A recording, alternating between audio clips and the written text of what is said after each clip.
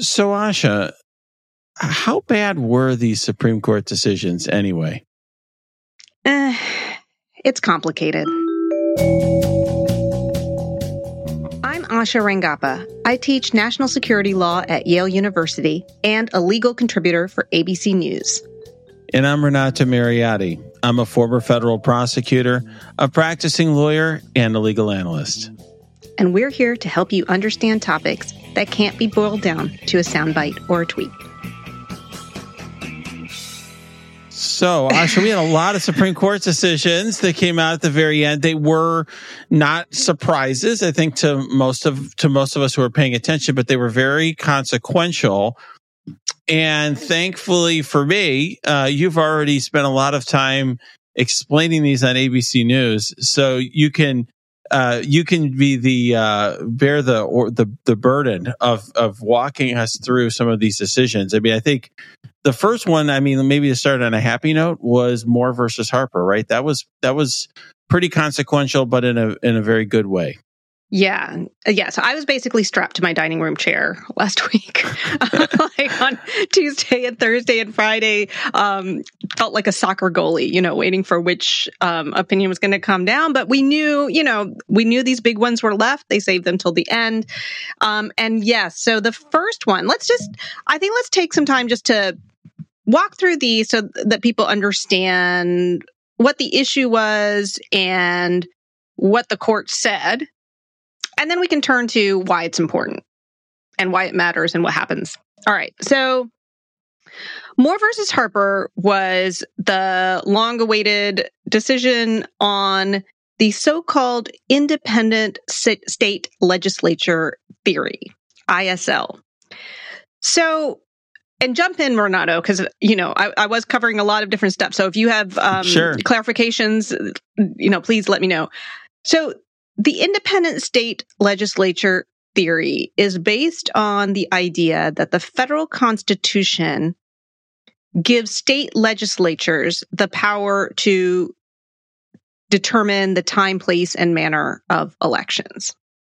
Right. So the important context is the federal government does not run elections under the U.S. Constitution. They're run by states. Traditionally, that clause was interpreted to give that power to state governments.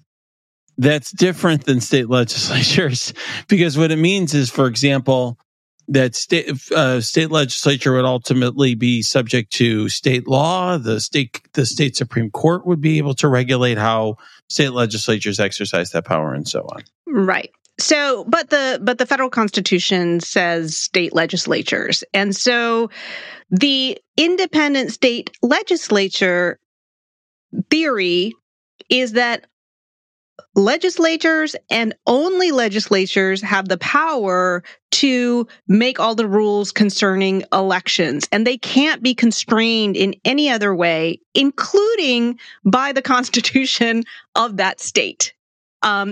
Essentially, that courts cannot review what they do, even if what the legislature does violates the law of the state.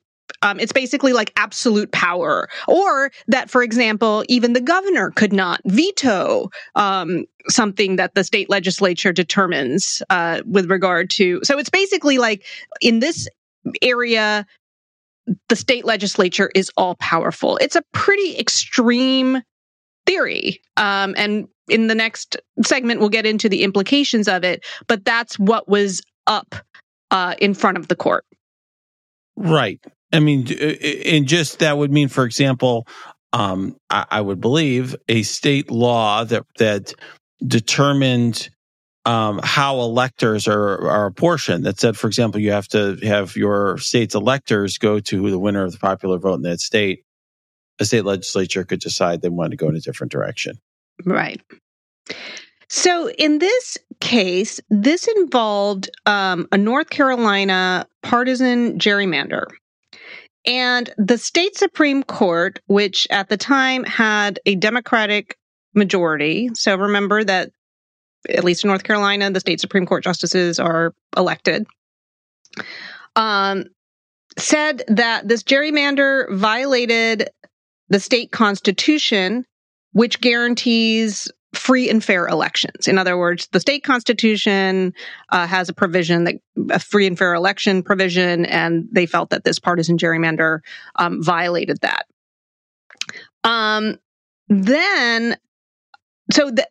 It was at that point where it goes up to the Supreme Court. Then the composition of the state Supreme Court changes, and it becomes a Republican majority, and they reheard the case and threw out the old decision.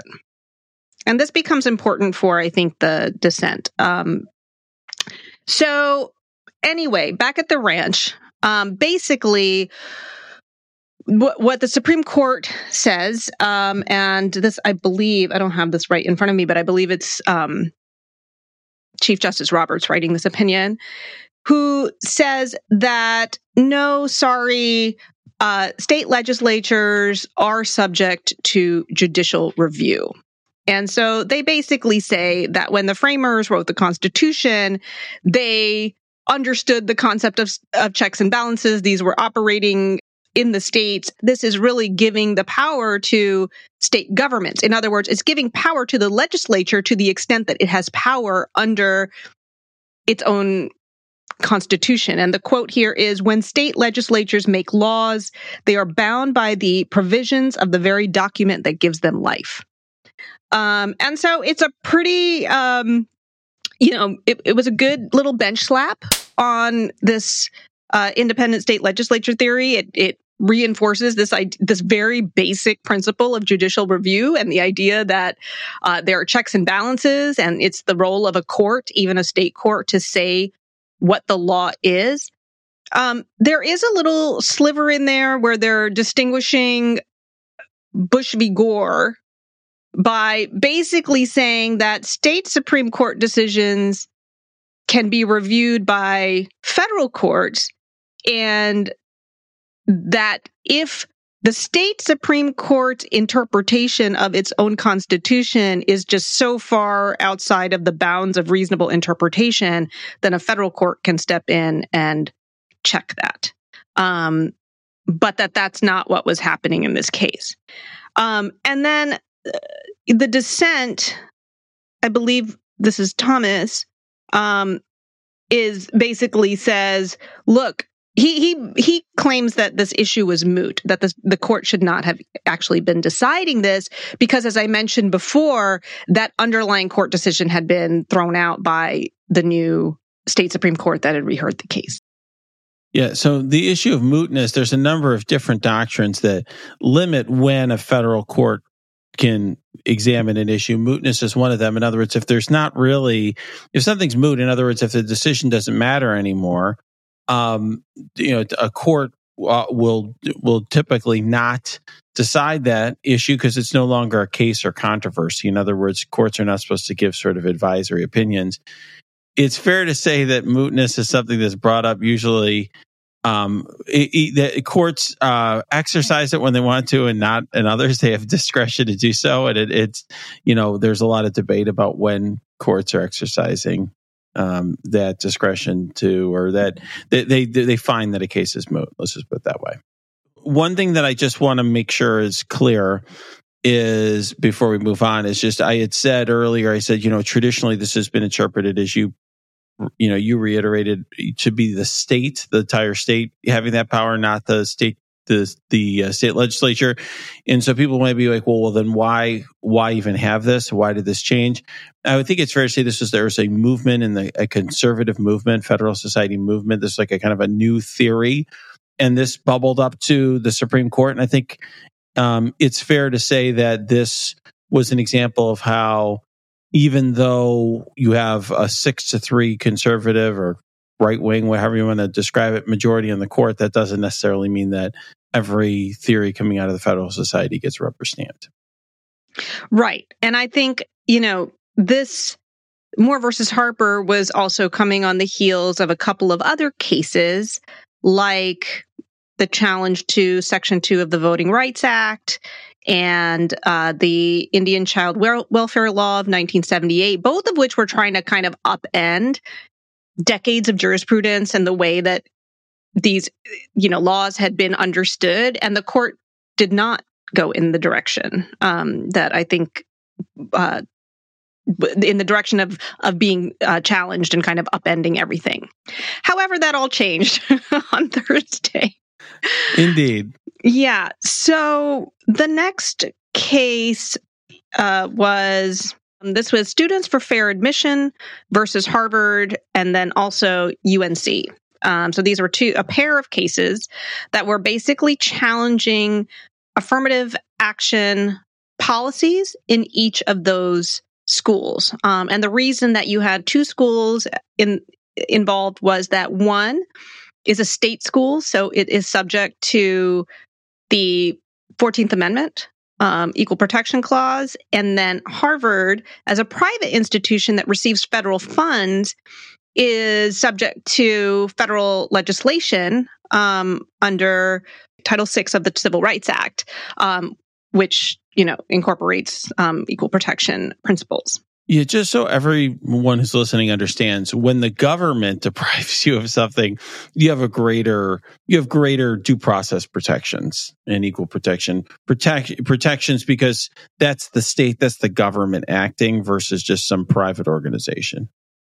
Okay, the question is whether these schools can use race as part of an effort to create a diverse student body. And this is going back to several cases in the past. There's a case called Grutter versus Bollinger in 2003, which basically says, yes, race can be one factor considered among many in order to create a diverse incoming class.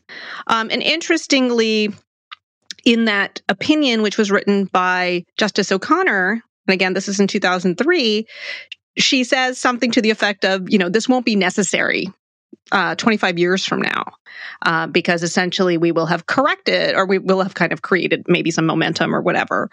What Harvard and UNC were describing is that they would be considering their admissions, doing these holistic reviews. And I think one important piece here is that they would periodically check the overall composition of the class, the overall racial diversity of the class. And the court here says that as practiced by UNC and Harvard, that their actions violated the Equal Protection Clause. And when a court is looking at an equal protection claim based on racial classifications, which this was, they use a test called strict scrutiny. And there's a number of tests that determine whether, different classifications are permissible. Strict scrutiny is the highest standard, and the government has a very high burden here. And what the government has to show is that the policy that is being used is narrowly tailored to fulfill a compelling government interest. And basically what the court here says that it does not, that the way that this was being practiced at these schools doesn't survive this test. And there's a number of reasons why. One is that the compelling interest itself of diversity, the court says it's not measurable. Like, we can't really determine when that goal is achieved. And, quotes this old case, Grutter, and says, this was supposed to end, but it doesn't seem there's any end in sight because, there's really no way of knowing when that goal has been achieved. And then also finds that this isn't really narrowly tailored. The connection between the means and the ends don't seem to fit. And they see admissions as a zero-sum game. So if you're, considering race for some people, then, as a benefit, then necessarily other people are kind of getting kicked out as a result. And so basically this type of affirmative action, which I think is really about using, the way I understood this was using race per se, someone's, self-identification of race as as diversity itself. The checkbox, the oral argument is really focused on, are you looking at the checkbox or are you looking at the person? An important caveat here, which we can unpack in a bit, is that they don't say any consideration of race is categorically impermissible. So what Robert says is, if someone discusses their race and how it impacted them and their experiences and their perspective, you can consider that as a part of, their candidacy and whether you want to admit them. But you have to do that at an individualized, particularized basis. Simply the fact that they are of a particular race cannot be enough. And so I think this idea of diversity in the aggregate, what they're really, I think, undercutting and dismissing is A, that race can be a proxy for lived experience. And this is the big, I think, disagreement they have with the dissent, which really undercuts the idea of structural racism, right? Like that some people are inherently experience the world differently because of structural disadvantages. And then the second thing I think that they are dismissing is this idea that there is an inherent diversity interest in representation. Where you have like a critical mass of a certain group, and that in and of itself is a part of diversity, though I don't think that these schools argued that. I don't think they were making that claim, which I find puzzling, or at least the opinion says that they did not make that claim. So Justice Sotomayor, Justice Jackson also have dissenting opinions, and they basically say this is this idea that we're a colorblind society is simply not true. And what you're doing is undermining the fact that people have lived different lived experiences by virtue of their race. I think this is the fundamental disagreement. Yeah, I mean, I will say with this case, I mean, I'm pretty familiar with it. My co-clerk was the lead trial lawyer for this in this case on the right wing side of it. So I'm very familiar with the facts of it. One thing I would just say is that the way in which Harvard put its affirmative action program into practice was not ideal. They created a lot of bad facts for themselves. Yeah, the LOP list. Yeah, you want to. Yes, I mean that's one example. The LOP list. This is what I mean about that. Looking at the overall racial composition, so it looks like what they would do is go through and essentially determine whether someone was a presumptive admit or not. And when they go through and they finally get to their final pool, they have more presumptive admits than they can actually make offers to. And so what they would do at this stage is create a LOP list where they determine who's going to get lopped off. And I think the LOP list was turned on things like legacy status, athletics, whether maybe they're getting a point, a extra weight for athletics. I feel like there was something else, and then also race. It was just they numerically quantified race. They turned every candidate, and I understand they get a lot of applicants, but they turned every candidate to a number, and they just assigned race a number effectively throughout the. So when I read about all of this as it was happening and heard about it as it was happening, I was like, wow.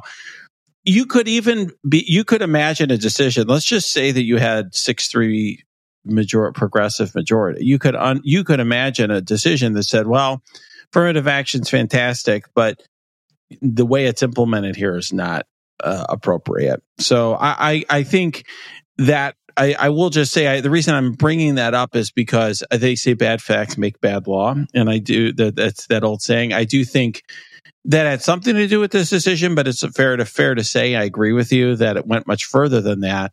Although I think, and we can talk about this in the next segment, I think there's a room for disagreement about necessarily how far the opinion goes. I agree. Yeah. So let's turn to 303 creative. So this is a case challenging Colorado's public accommodation law. Public accommodations laws, which many states have, basically says that businesses have to serve everyone. That if you offer up a service, you can't discriminate against who you provide that service to. So restaurants can't kick people out because they just don't, whatever, because of you don't serve black you're people black people, right? Exactly. I mean, this actually comes from things that have happened, right? So yes, lived experience. Yes. So Colorado has this anti-discrimination law. A website designer, and we'll get into more of the facts a little bit later, brought a claim saying that she wanted to start a wedding website design business, but she did not want to design websites that promoted same-sex marriage. And this public accommodation law would effectively compel her to do that because she would be forced to serve anyone who asked her, and that this was a violation of her First Amendment right. We'll get to the standing issue in a second, but basically the question is this law essentially compelling speech? So the federal government, the government under the First Amendment, they can't, censor you, they can't issue prior restraint, but they can't also force you to say things that you don't want to say, right? So this is the free speech also, has all of these facets. And what she's saying is this is a form of compelled speech, and the court agrees with her that if this law is enforced, yes, she would have to essentially create a message with which she doesn't agree, and that what they're saying is this isn't really based on who's asking her to do this service. It's based on the message that she's being asked to express. And because this business has this creative, expressive component, she does have a First Amendment interest in this. It was a really weird framing because, Justice Kagan, who issues the dissent, basically calls them out and says, this is a kind of a new way of approaching these public accommodation laws, because normally when you look at whether a law is infringing on speech, you look at what the law is doing on its face and what the intent is, right? And what she says is this law is regulating conduct. It's trying to proscribe the act of discrimination. It has nothing to do with speech. There's nothing in it about forcing people to make a message. And I think, she goes into this idea that, no one has to provide a message or not. It's just that if they decide to provide a message of one kind or another, they just have to they have to allow everyone to utilize it. Yeah, I guess so my understanding, this was not a facial challenge, right? This was as applied to her. Yes, but it's weird because, and I got to thinking about this because Justice Kagan mentions this, and I was at Yale Law School when this was going down. In the mid-2000s, before the don't ask, don't tell policy in the military was repealed, which is hard to believe that wasn't that long ago, military recruiters would come to the law school and other law schools to recruit for JAG. And most law schools have an anti-discrimination policy. In other words, they will not discriminate on the basis of, race, sex, national origin, and they're not going to facilitate that in any way. And so what they did was they said, listen, because of our anti-discrimination policies, we can't allow military recruiters to recruit on campus. And they said, just like if there was some employer who didn't want to hire women or didn't want to hire, Asians, we wouldn't allow them, we wouldn't include them in our process. Then Congress passed a law, an amendment to maybe the Higher Education Act or something. It's called the Solomon Amendment. And the Solomon Amendment said any school that takes federal funds has to allow military recruiters access to all of the same resources that they provide for other employers. And the law schools sued and said, this is a violation of our free speech, because what you're asking us to do is to promote, these organizations, tell students about it, give them all of the same support and platforming and promotion that we do for these others in violation of our stated policy.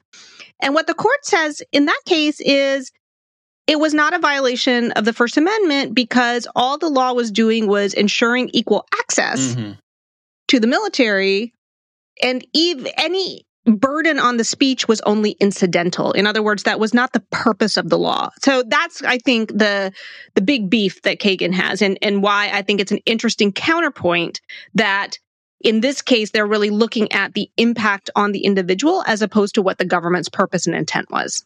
Yeah, I mean, a couple of thoughts on this just from an explanatory perspective before we get to consequences. One thing I want to make sure everybody understands is this is a First Amendment case. It's a free speech case. At least that's how it's framed.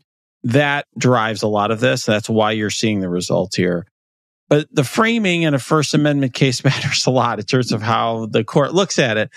And so one thing that's the case is expressive conduct. And it can be something like making a cake. It could be something like, one thing that's always been controversial in the law is like, strip clubs, that's considered, dancing is considered, First Amendment expressive activity. There are lots of controversial decisions where it's like, well, if the Supreme Court's view is, hey, if you have expressive activity, you need to have the right to be able to express it however and not be compelled, et cetera.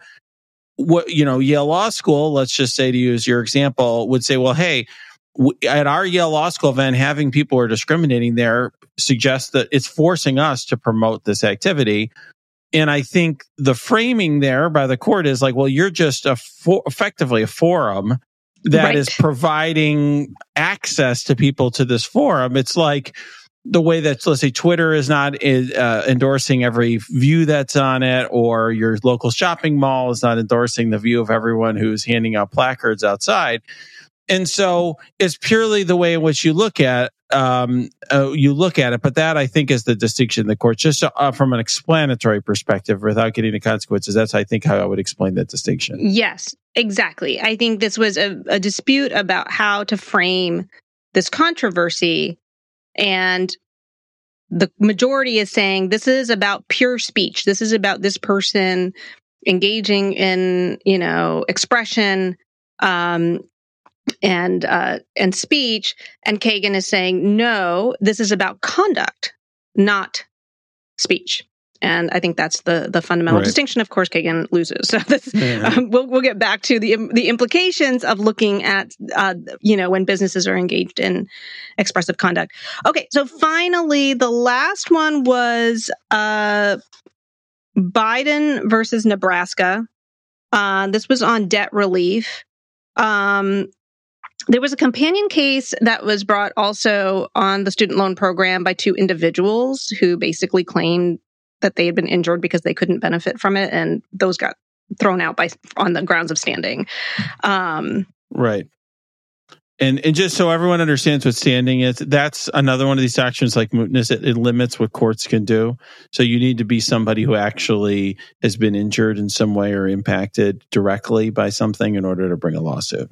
Yeah, and we'll come back to that issue on the LGBT case. So, Biden versus Nebraska involved 6 states challenging the debt relief plan issued by the Secretary of Education. Loan repayments, once COVID hit, had been put on hold, and this was under the Trump administration. But what the Biden administration did was, and that was done under something called the HEROES Act. The HEROES Act essentially allows the Secretary of Education to respond to a national emergency so borrowers are not worse off and it was passed after 9/11. And the specific language authorizes the Secretary of Education to waive or modify existing loan provisions. So Biden used the authority under the HEROES Act to essentially forgive up to through the Secretary of Education to forgive up to $20,000 of loans, and subject to whatever different eligibility requirements.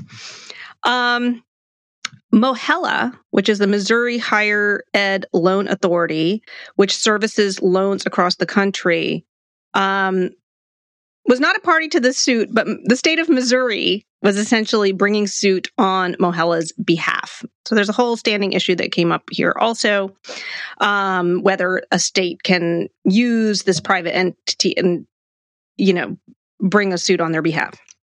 The court says, yes, this is an instrumentality of the state, and basically the state can kind of stand in and bring this lawsuit. The total price tag for the Biden loan forgiveness program was $400 billion. And so the court says that, so this is what's called a delegation of authority by Congress to the executive branch. And the idea, Congress delegates authority all the time because they can't be legislating every single law, and especially in a national emergency where things might be changing and you might need, to act quickly. You can delegate authority to the president to act and respond in certain ways. And what the court says is, yes, the HEROES Act delegates authority to the Secretary of Education to waive or modify existing provisions, but this loan forgiveness scheme, which is going to essentially cost the government $400 billion, goes way beyond waiving and modifying. That this essentially creates a fundamentally new program outside of the statutory scheme contemplated by Congress. Essentially, they're saying that Biden was creating law. And as a separation of powers issue, this is something that Congress would need to do, that even, this is an appropriations issue, that this really belongs in the House and Senate Appropriations Committee. So it's a separation of powers argument. And what they are looking at is the magnitude of what Biden was trying to do, that, they invoke something called the major questions doctrine, that this is a decision that has vast economic and political significance, and that it's just so big that it's beyond the scope of what Biden had the power to do. We'll get to the implications later, but I think that adequately explains it. I mean, I'm sure one question that's going to come to our listeners is, well, why is this different than, let's say, Trump with immigration or other things, right? That where the federal government is, the executive is making decisions, right, about the border wall or something like that. Yeah, and it's a great example. If you'll recall, I forget what year it was. Was it 2019, where Congress did not appropriate money to build the wall, and Trump utilized authority that was given to him to act in a national emergency, where he could reallocate certain military funds. And he basically declared a national emergency because of, the invasion at the border or something, and essentially reallocated money towards building the wall. And the question there was similar. I would say in that case, it was even more of a direct, end run around Congress saying no, because there was an explicit rejection of his wall in their appropriations bill. But it's this tension of delegating authority, and then, the president has the authority to determine when a national emergency exists, and how to respond. How far can he take some of these delegated powers, and what's the right balance? In that case, I think there was in the legal world, a lot of debate on whether has Congress delegated too much authority to the president? In these ways that we can see how it could be abused, in addition to whether he had misinterpreted or he had gone too far. Yes. So let's maybe discuss all of this in a moment and talk about the implications of all these decisions, because there's a lot to discuss.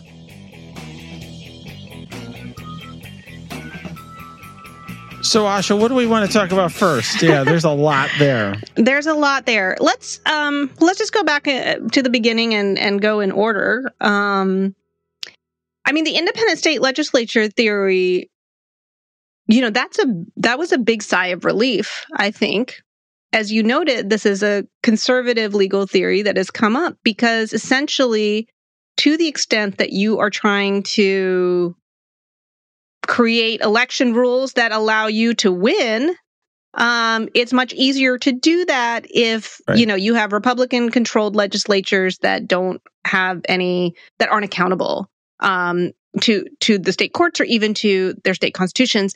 And maybe you can talk about how this relates to the John Eastman plan and January 6th.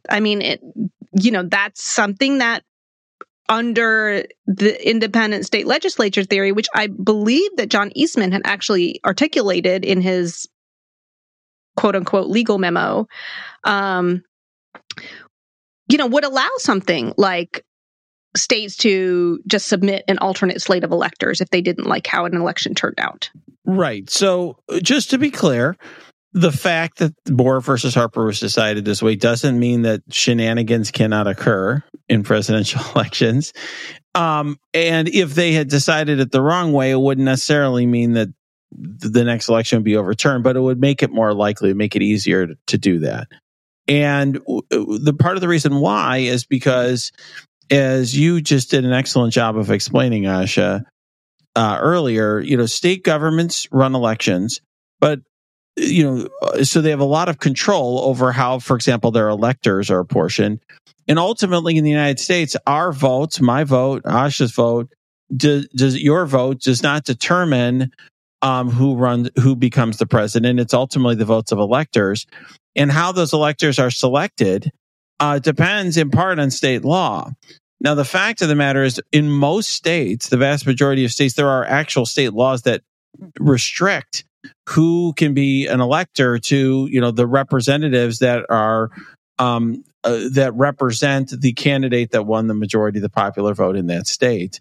And so, if a state legislature could ignore state law and just vote for whatever they wanted to vote for, the same people who were voting to disenfranchise their own members in Tennessee, for example, or wherever, could just be like, you know what, let's just make Trump just give all of our electoral votes to Trump. You can imagine in Georgia or Arizona or Michigan or someplace like that happening. And so this was very consequential for the preservation of American democracy. And I think the real question is sort of, it's sad that we even thought that was possible, but it's a good thing that the decision went the way it did. Yeah. And just P.S. Ginny Thomas is a huge independent state legislature theory proponent.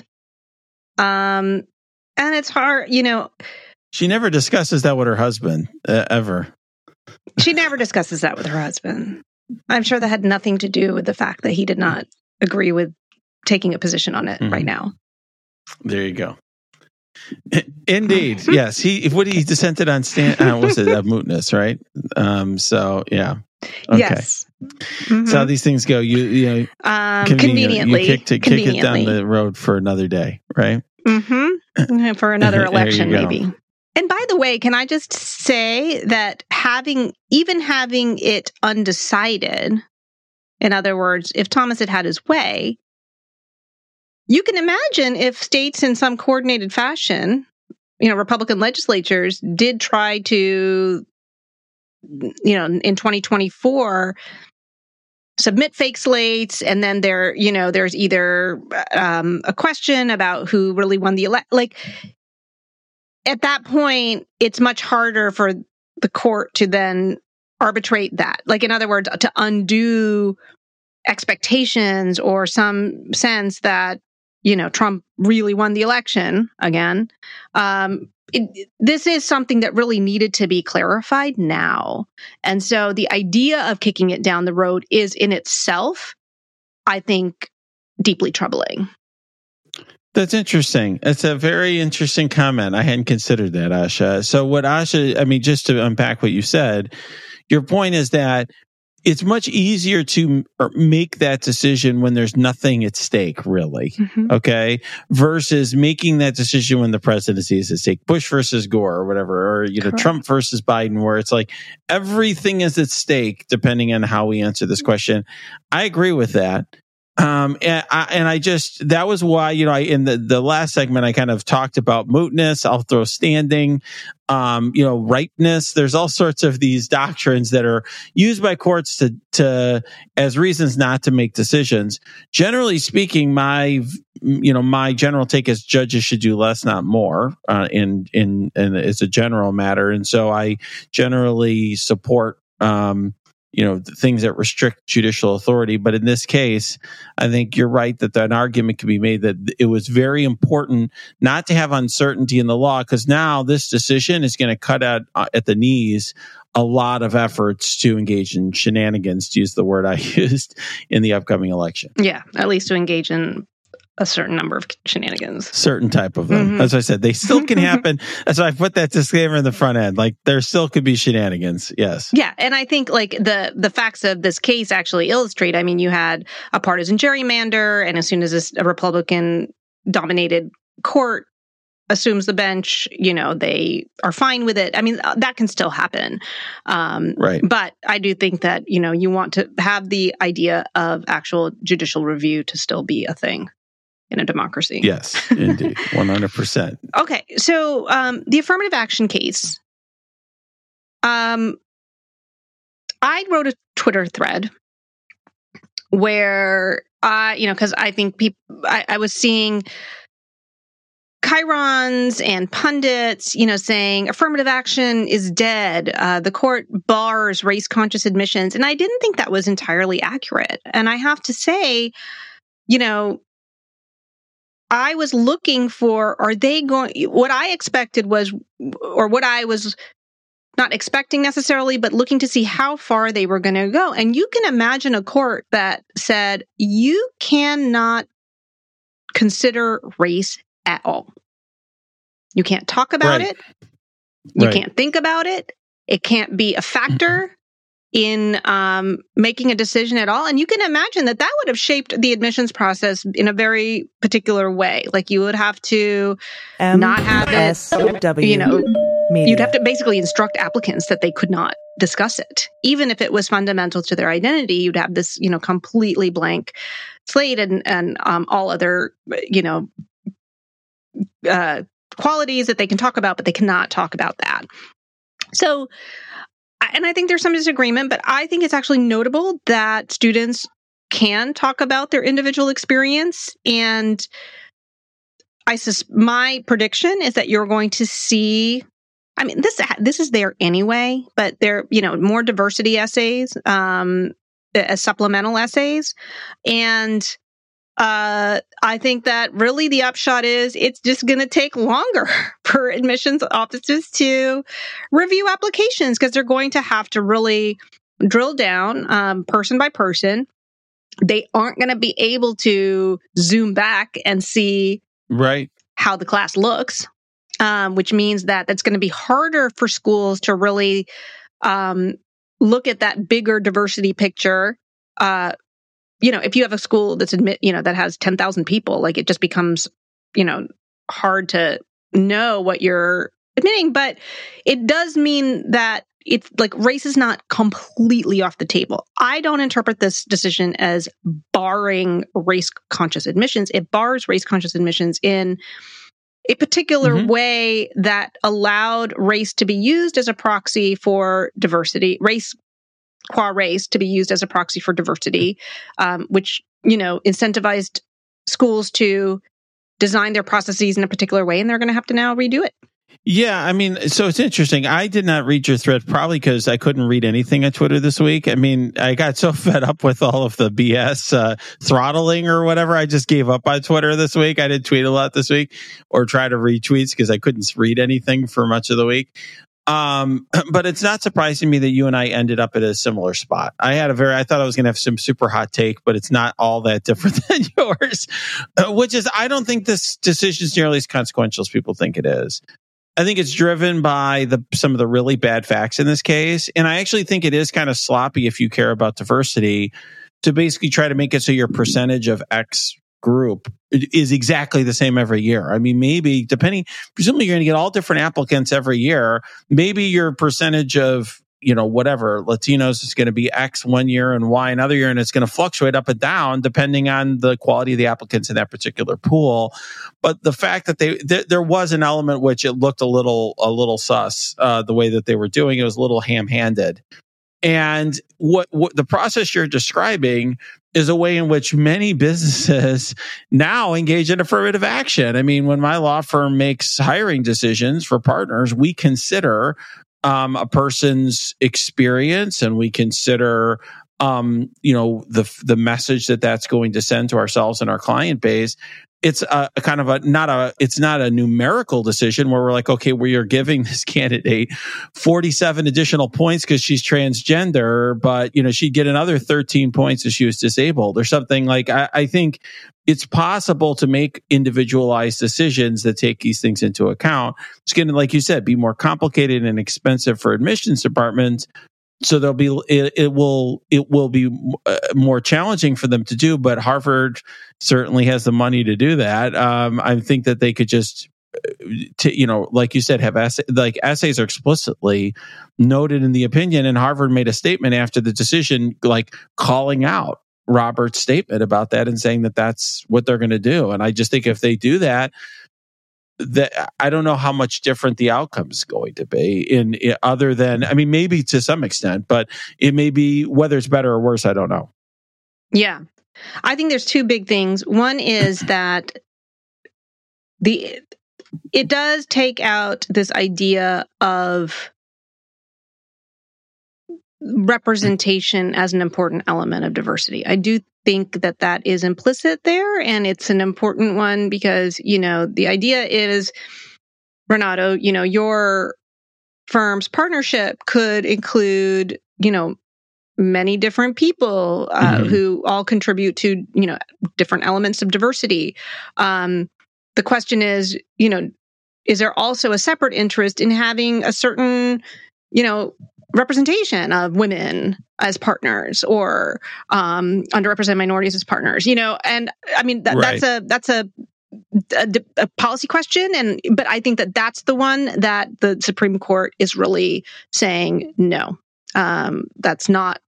We don't consider that the aggregate, the representation, the reflection of some kind of the student body as being, mirroring in some way the applicant pool or maybe even the society at large as being an important interest. Isn't that, I mean, as a practical term, I mean, you're right that I think implicitly in the language of the decision, there's a rejection of that approach. But in terms of what the decision outlaws, if it's in fact the case that Harvard is going to have the same view that that it's important for them to have a certain representation of, let's say, Black people, of Latinos, of transgender Americans, of whatever, all these different groups.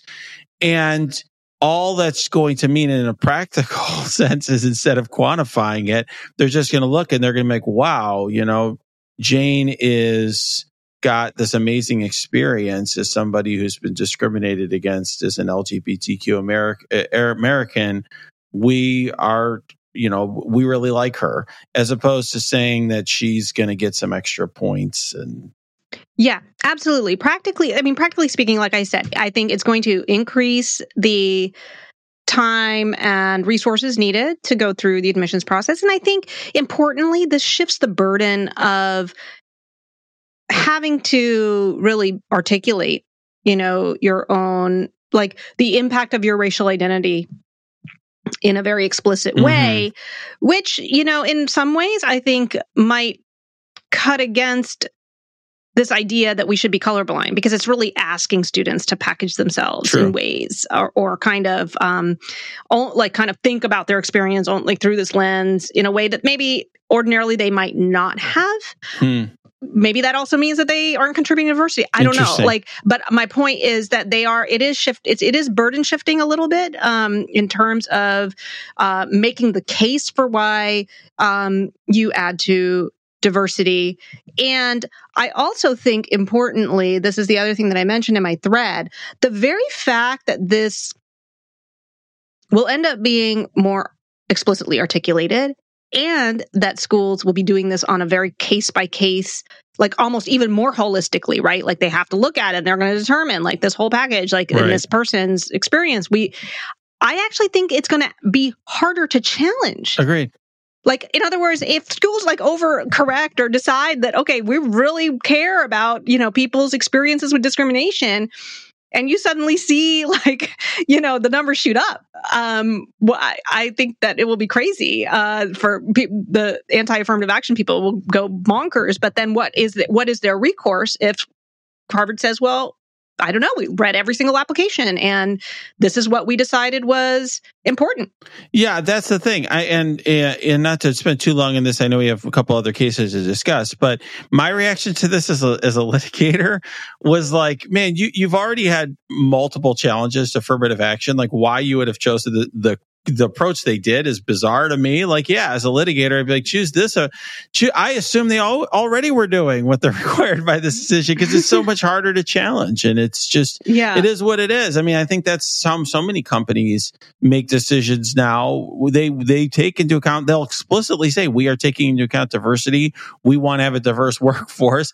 And then they'll just make an individualized decision. And what do you do about it? I mean, they could see the person's photo. They could see what the person's saying about themselves, and they're going to take that into account. And they're just, at the end of the day, they can characterize that however they want when a deposition comes. Yeah. So we'll see. I mean, I think you're going to see more litigation, but, we'll see how it turns out. Okay. 303 Creative. So there were two issues here. Number one, as I mentioned in the explanation, and this was known to the court, that this is a pre-enforcement action. This is a woman whose business had not even started. Like, she had not actually created the business. She was thinking about creating a wedding website business, and she was worried that this law would be enforced against her, which I think already creates some standing issues. And maybe you have some thoughts on that. But the second issue is that in the last week, or not even last week, last 5 days, it's come out that,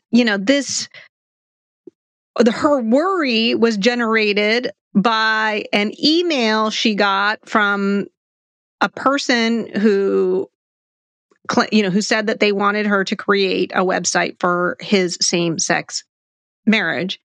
And now it looks like that email may have been fraudulent because the person who sent the email, they actually tracked him down. He's like, no, I never sent that email. So unclear. And so I don't know. I don't know if her state of mind, if as long as she thought it was real, whether, that's what matters. But even so, I think there's a question of whether the fact that Colorado hadn't even tried to enforce this law yet really made this a ripe question. Ripeness is another thing we talked about. So, in other words, you can, for example, if you're just sitting at home and you're like, if I'm transgender and I want to join the military someday, or maybe I want to do that someday, but, I've taken no affirmative steps to do that. I'm just like, on my couch eating Cheetos or whatever. Like, is it ripe for you to sue the military for their particular policies or whatever, right? Like that's what ripeness is supposed to be about. Like, you haven't put yourself into a position where that's going to be an actual, what's called a case or controversy is the language in the Constitution. So I guess here's my take on it. And maybe I'll be a slight sad panda on it. I mean, part of the thing that happened here is Colorado stipulated to the facts. And so I think the court was stuck with whatever, right? The court was going to just assume, Supreme Court is not a fact they're not focused on the facts. I mean, they just take the facts that they're given and they make decisions based off of that. So I think if you're going to find fault with anyone, find fault with the state of Colorado for agreeing to stipulate to that and not doing more due diligence on the front end. I mean, one point I tried to make with the affirmative action cases, I do think that was driven in part by the facts and how try to help people understand how the trial court stuff does impact these Supreme Court decisions. I think here it's the same thing. I mean, I think you could imagine the time to fight this, if you're Colorado, would have been on the front end trying to color sort of the facts a certain way instead of just taking them as given and litigating the pure legal issue. I also will just kind of note, this is a case just like the affirmative action case in which there's sort of a right-wing creation of a particular, what they consider a favorable set of facts to send up to the Supreme Court. That's done on the left as well. It's been done for a long time, but these impact cases go up to the Supreme Court in part because litigants create these fact patterns that are going to potentially allow the Supreme Court to generate a result. I'm not thrilled with it, but the reality of the situation is, whether it happened this year or next year or the year after, if groups cared enough to create a fact pattern like this to get it before the Supreme Court, so unless, I don't know, a justice retired or died in the very short term, you weren't going to see a different. This wasn't even like a 5-4 decision, so you weren't going to see a different result. Right. The other implication here is, again, I saw a lot of pundits and people commenting saying, this obliterates all public accommodation laws. People can throw out, Black people from diners again. And, it does not seem to me that the decision goes that far. On its face, at least the way that it's written. What it's really doing, though, it does open a Pandora's box for anyone who's engaging in expressive or creative activity through the course of their business to then make a claim that in order to serve a person, they are being compelled to somehow support a message that they don't agree with. Where that line gets drawn, I mean, I think, serving food to someone at Denny's is not expressive or creative, and I would hope that, a court would not consider it as such. But as you noted, there's a number of different types of commercial activity that is for sure expressive and creative and involves speech. And, that is definitely fair game. And so, again, I think this is going to invite a whole host of litigation as people are denied service in different contexts. That's right. And one thing I'll just say, too, to preface my comments on this, I'm giving my analysis of a legal decision. Obviously, there's no question that for a lot of LGBT people who are reading this decision, they're like, this is awful. I mean, this is basically the Supreme Court saying it's great. We're okay. It's okay to discriminate against us. And there's no, I can't deny that. So I'm trying to give you a sort of divorced from my own concerns about what sort of society this creates, my analysis of it. But I agree with you that if you just look at this from sort of what the impact will be, is limited by that. Now, you could take it into all sorts of crazy things. There's all sorts of, like you said, there's all sorts of commercial things. I used one example that has been heavily litigated, earlier. But another one, you could say floral arrangements. Like there's an artistic, expressive element to creating floral arrangements. So if I say I don't want to create floral arrangements to gay people, is that or Black people or whoever, is that something the court's going to say it's compelled speech if you try to deny doing that? That's what this opens up. Right. I mean, and not just as you just mentioned with race. I mean, and this does open the door for discrimination against many groups. Not just LGBTQ. You can imagine a cake designer who says, has an interracial couple and just says, well, for me to put, the little figurines at the top of a black person and a white person like that. Like, I just disagree. I think people should marry in their own race, and I cannot make this cake. I'm guessing that I think they could do that. I think that's at least that door is open in this decision. That's exactly the point. Sure. Cake designing is another one that, in fact, we've had a Supreme Court case out of Colorado similar with that. I think because they're trying to do this as something that they're looking for expressive activity because they understand Supreme Court has taken a very absolutist view towards the First Amendment, which is very good implications in certain regards. In others, there's a bit much more questionable. And this is one in which I'd say activists are taking advantage of that to try to weaken protection for groups who are being discriminated against. Right. Okay, so the last one, the debt relief. I don't know if there's much to say except that Biden's plan got scrapped.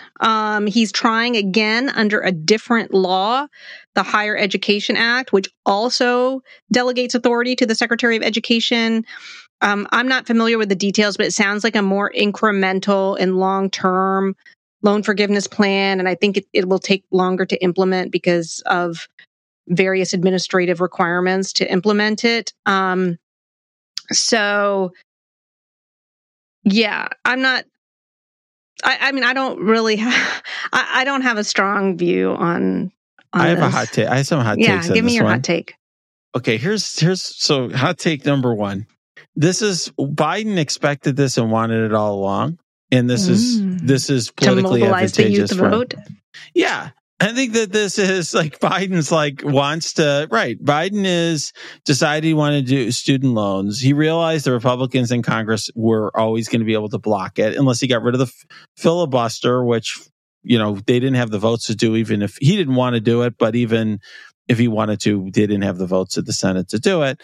So, he did this knowing that the chances that the Supreme Court were going to uphold this were very low. I mean, a lot of people who are more experts in this area than you and I, in terms of this, there's scholars who just focus on these delegation issues and so forth, who were very skeptical of this one, and they went forward anyways. Now they're going forward again because in the news, what's the news that young people are getting? Biden's trying to fight to give you your student loan relief, and a bunch of Republicans, whether it's in Congress or the Supreme Court, are against it.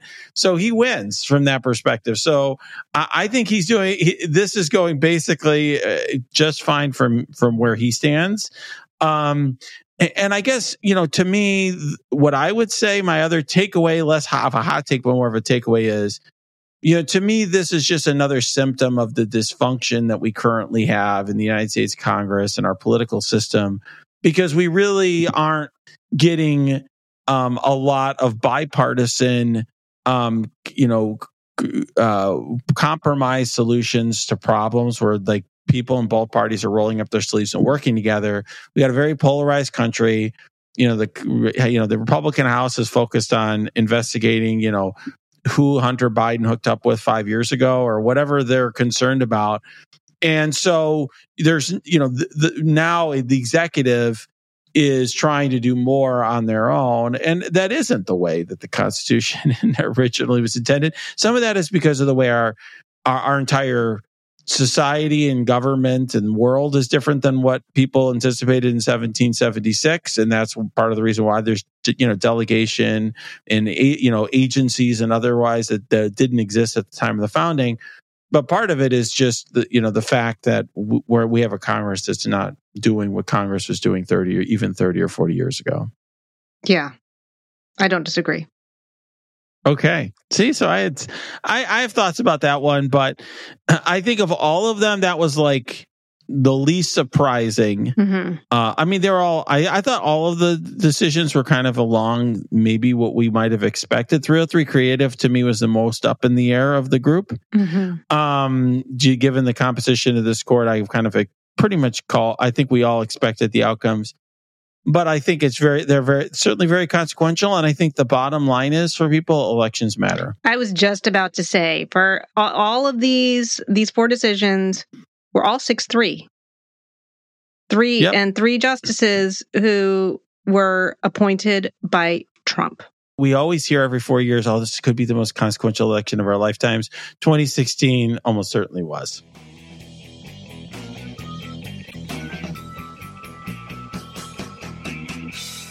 So, Renato, before we go, yesterday was your birthday. Yes. So I don't know if I'm like happy about that at this stage. I don't mind birthdays, but boy, it's like I'm not getting to the point where I'm excited about getting years older at this stage. I've just turned 47. Ooh, happy birthday. Thank you. Thank you. Do you feel like, so I was talking about this with my friend in Italy. I don't feel middle-aged, but I am. Okay. So I totally feel middle-aged. You do? I totally do. Well, I do feel a certain, like, certainly I have a very active life and a lot of vigor. And I in my mind, I'm in my 30s, even though I'm 47. Right. Okay. But even 30s are kind of middle-aged, no? 30s are not middle-aged. Okay. I'm definitely feeling older, though. I think part of it is like, and I'm sure, well, you have this too. It's like you have a house, you have kids, like there's this whole like, I mean, you have responsibilities and yada, yada, yada. Like there's that part of it. Yeah. I'm not like partying in the city. No, we're not partying in the city. And, the aches and pains have started and my vision is starting to go. And like, but it's, when I think about how I saw someone who was almost 50 when I was in my 30s, I was like, damn, that is old. True. And now, like, that's us. Yeah, that's true. And so I'm in denial about that. Like, I'm like, I've convinced myself that 20 and 30-year-olds don't see me that way, but maybe they do. I don't know. I'm just like trying to make myself feel better. I think they do. I mean, I think they do. I think for me, by the way, growing a beard and because I have like gray hair in my beard, like I aged in terms of how I looked a lot. And I think that changed how people treated me and made me feel older. Like when I had more of a baby face, people treated me like I was in my 30s, even if I was in my 40s, in my mid 40s. But I do feel it a lot because I work with a lot of other lawyers and in my law firm, and I'm typically I'm always the most senior person in any case that I work on. I'm not working for other lawyers. I've got different lawyers who are working on my cases. And it's like talking to these people who just graduated from law school or 5 years out of law school.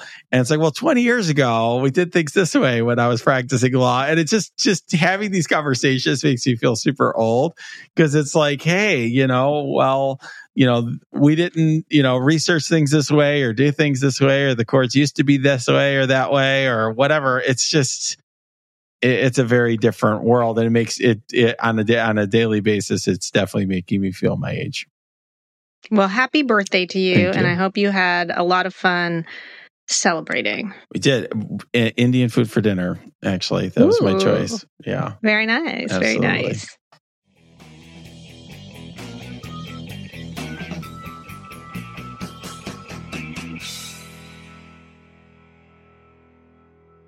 MSW Media.